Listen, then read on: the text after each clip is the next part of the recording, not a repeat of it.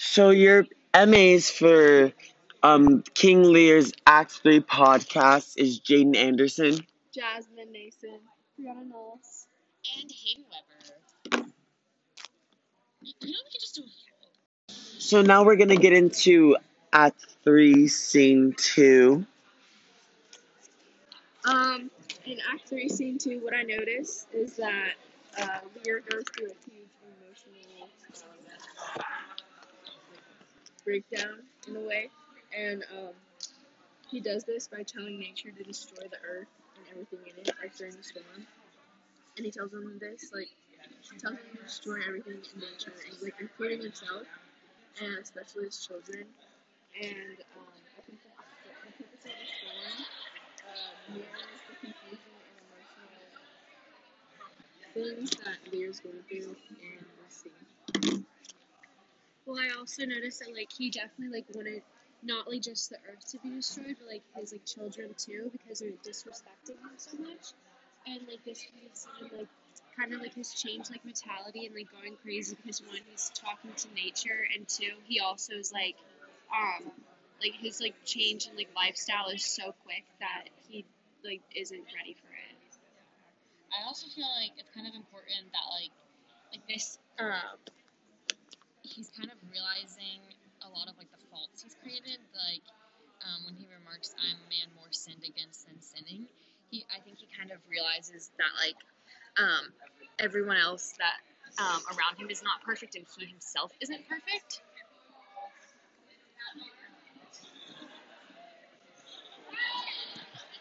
And he himself isn't perfect. So, and like his false accusations actually hurt him in the long run, and he should have like realized what was going on. Okay. And then for when the fool evaluates the state of Britain in the closing prophecy.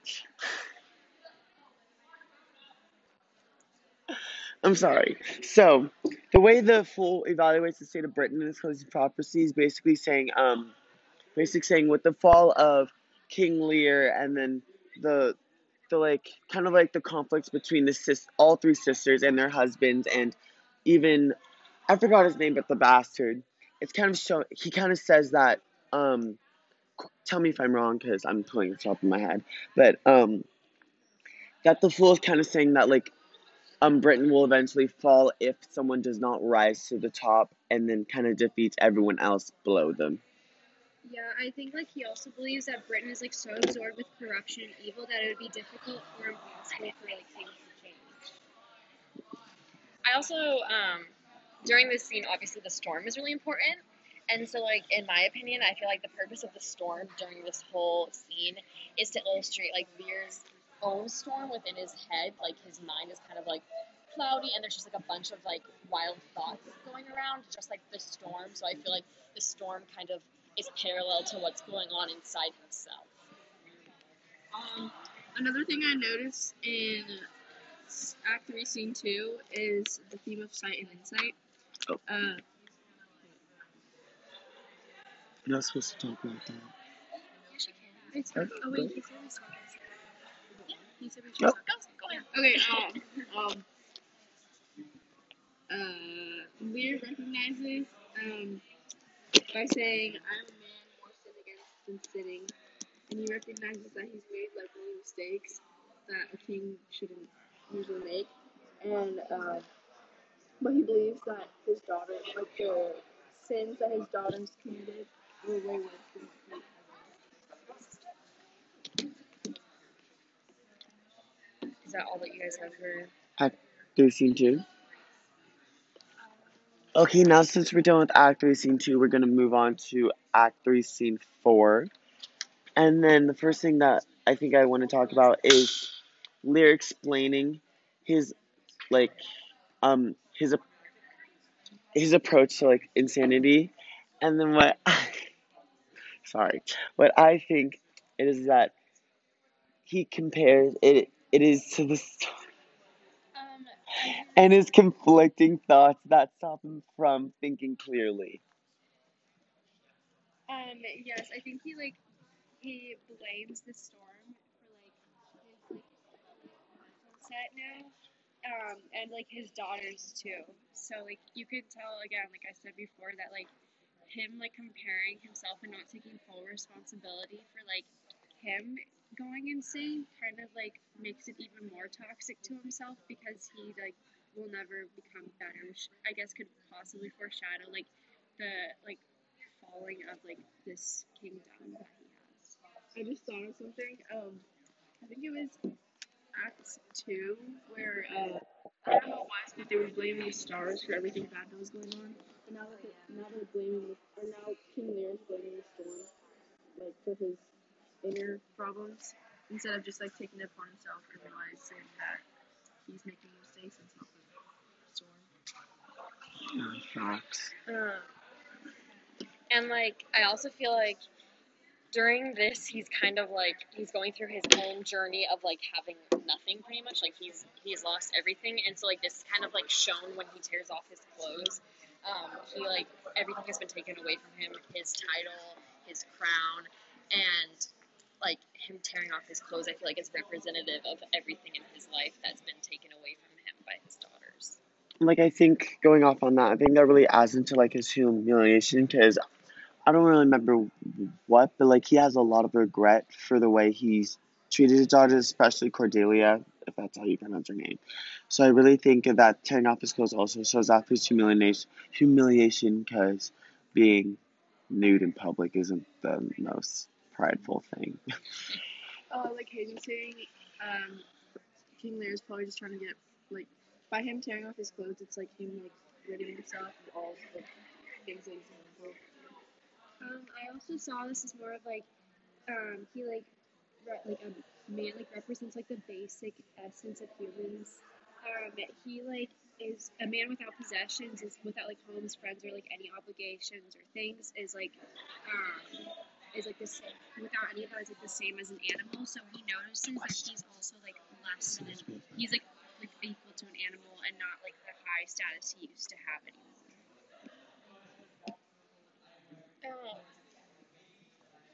I also like moving on in this scene. Gloucester appears at the hovel, and I feel like, or however you say that, hovel. And this is kind of like evident of his own parallels between Lear and himself, and I think this is where he like begins to understand the parallels in his life, and I think he ultimately appears to the hovel in order to help Lear escape the fate of death that he feels like he might endure as well. And since their like storylines and plots are very similar, and I think he recognizes that and wants to help him, even though he's not supposed to.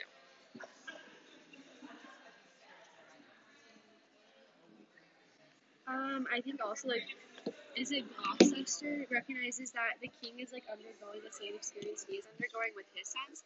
He believes his sons set out to kill him, and he fears that like Regan and Goneril will do the same. I at this point in the play, especially with like his discussion with Gloucester in the hovel, I feel like he's kind of learning compassion and like understanding of others, which he's never displayed before in his life, like because he's kind of undergone what a lot of other people have gone through for the first time in his life, and kind of in some way is taken down from his high horse and having to like be equal to everyone else in order to become a more sympathetic person. Yeah, and then like for the fallen hero or like the tragic hero, I think he like, now that he's finally developing compassion, he like is now seen as like the tragic hero because like of his undoing. So people and the readers can start pitying him. He also feels like sympathy for others because he now like realizes like how bad people can be treated, and and it's his first time like going through something like that, so he just kind of feels like sympathy for others. Okay, now we're gonna move on to Act 3, Scene 5, and then so I think Amund Emmons, I'm so sorry, represents his family obligations to the Duke. I think Emmon leads the Duke to believe that it's very difficult for him to go against his father because of the family ties that bind them together. He pretends to value and respect his father according to the natural order of family relations. Yet he flatters the Duke by claiming that loyalty to the Duke is more important than his responsibilities as like a son. I feel like you nailed that pretty well, but I have to continue on with like I feel like this idea of him kind of showing respect to his father, even though he doesn't have respect for his father, to please the Duke, shows that his loyalty is within himself. No matter who he's with, he'll always be loyal with himself. He's not even loyal to his own father, and I feel like the Duke should kind of see through this eventually, and I think he kind of does eventually, because when Edmund is willing to go against his own father, that should be a red flag to the Duke, but instead the Duke kind of begins to act as his own father. Yeah, so I think this ultimately represents that Edmund is only loyal to himself, so that could show a part of his character as well. And by only being loyal to himself, it can kind of create a sense of selfishness in a way, because he just wants to gain for himself and not pay attention to the needs and wants of others.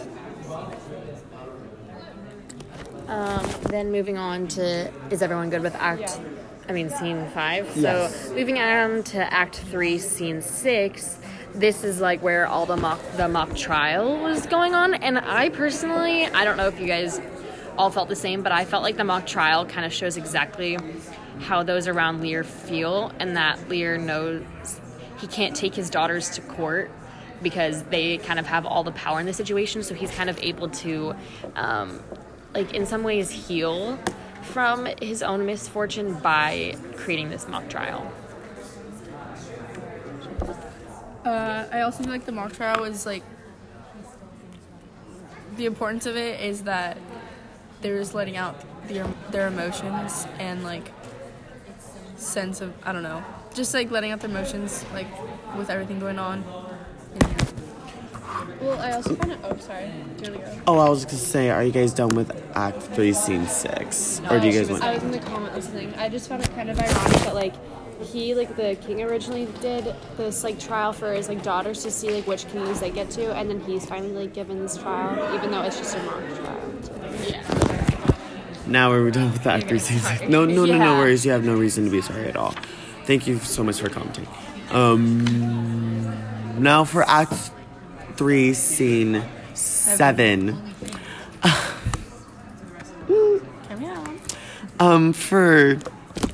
So really, this is towards the ending of the play, and then or the act, act, yeah, of the act, and then I'm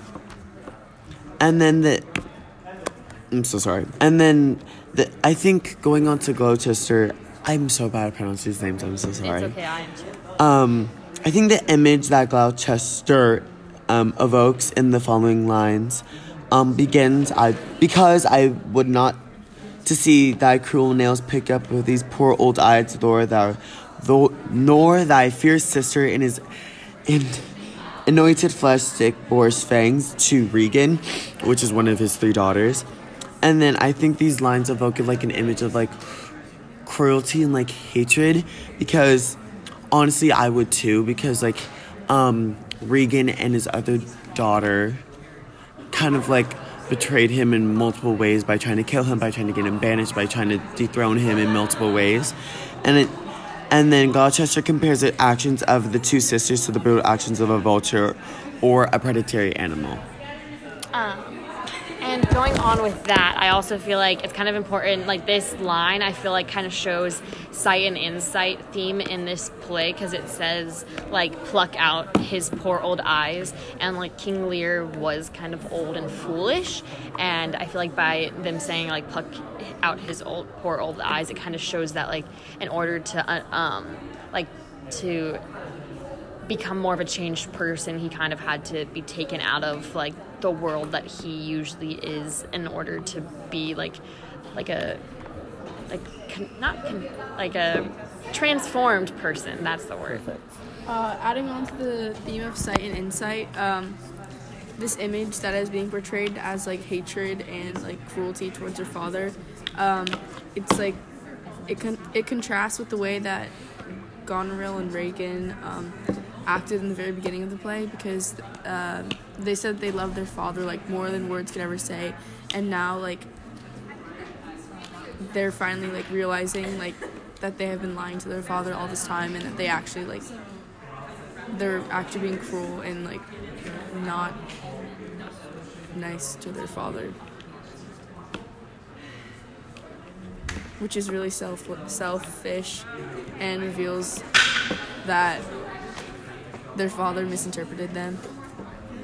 Yeah, I feel like that's a big underlying theme, is that he misunderstood them, and that was like the side of like insight and sight. And once he was banished, he finally kind of gained back his sight that he was insightful to, or unable to see.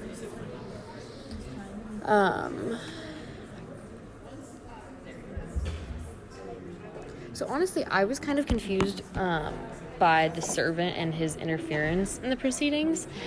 I was just wondering if any of you guys kind of understood that more, because I was confused by that section in the Gloucester's castle. Well, I was a little confused by this one too, but I did notice that like the Shakespeare's trying to like parallel Gloucester and King Lear together by having like the same like lifestyle and like the same incidents happen to them. And honestly, like I noticed that King Lear's servant, I forget his name, but he like went into a disguise because he was so loyal to him in order to like help save him. And I think Gloucester's servant's kind of doing the same thing to him too. So I just think like it's just showing like true like loyalty, even though like they aren't getting that reciprocated to themselves. And this is like the big scene where I don't know how to say his name. I'm so sorry. Gloucester's eyes like get gouged out, and I feel like once again this like shows this like theme of sight and insight and like blindness versus like being able to see metaphorically and physically in Gloucester's case. And I feel like when Gloucester like physically gets his eyes blinded out or like gouged out, he's kind of able to become unblind metaphorically, because he's kind of able to finally see which like son is loyal to him and kind of understand where the actual loyalties lie, because actions speak louder than words.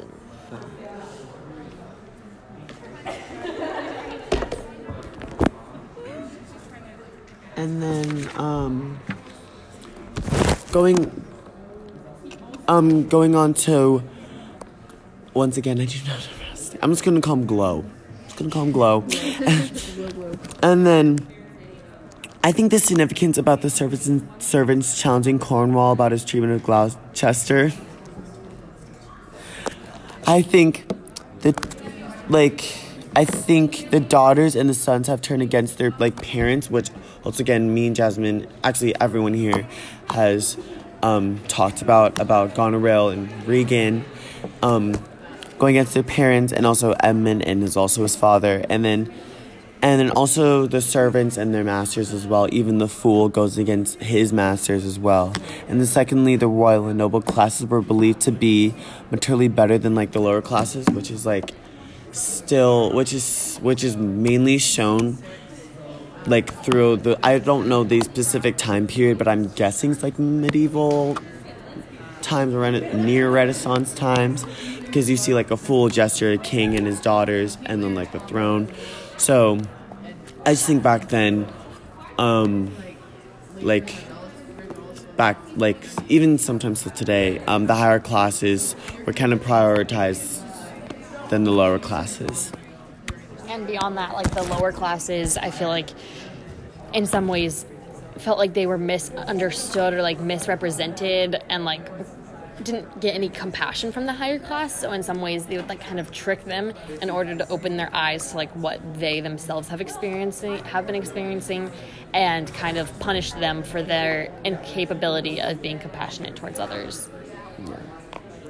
And to kind of close this off, a pattern that I've noticed like throughout the 3 acts that we've read is that that the people that have been betrayed have kind of been able to unite and become closer and like bond over like shared like humiliation and like mistreatment and like transformations in like their views in life, and they together kind of are able to, once again, like the theme of like sight and insight, that they're kind of able to open their eyes.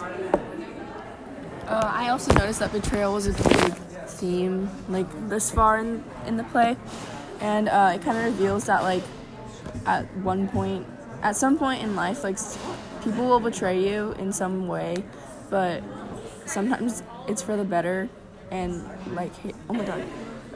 Like Hayden said, like, when people betray you, sometimes it can bring you closer. Which seems ironic, but it's true. Another theme I noticed that kind of goes kind of like relates to betrayal, sort of like secrecy, and it's not just the daughter's relationship towards King Lear. Yes, that's one of the biggest betrayals in the whole entire book, but I forgot which daughter. I'm so sorry, but I think it's I don't even remember. But one of the daughters is affectionate towards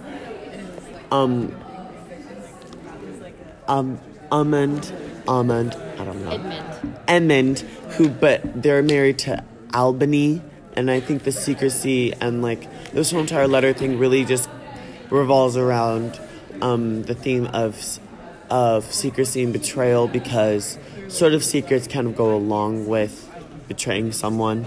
Yeah, well, there's also parallels like sight and insight as well, because, like, you know, you are like being able to see like who is like true to yourself and who isn't, and on top of that, like what the disguise is, like even if you are loyal to the king, like the king can't see that, and like seeing who's loyal, so that like is slowly being uncovered. Okay, perfect. Thank you. And signing off for Jane Anderson, Jasmine Nason, Brianna Knowles, And Hayden Weber, thank you so much. thank you.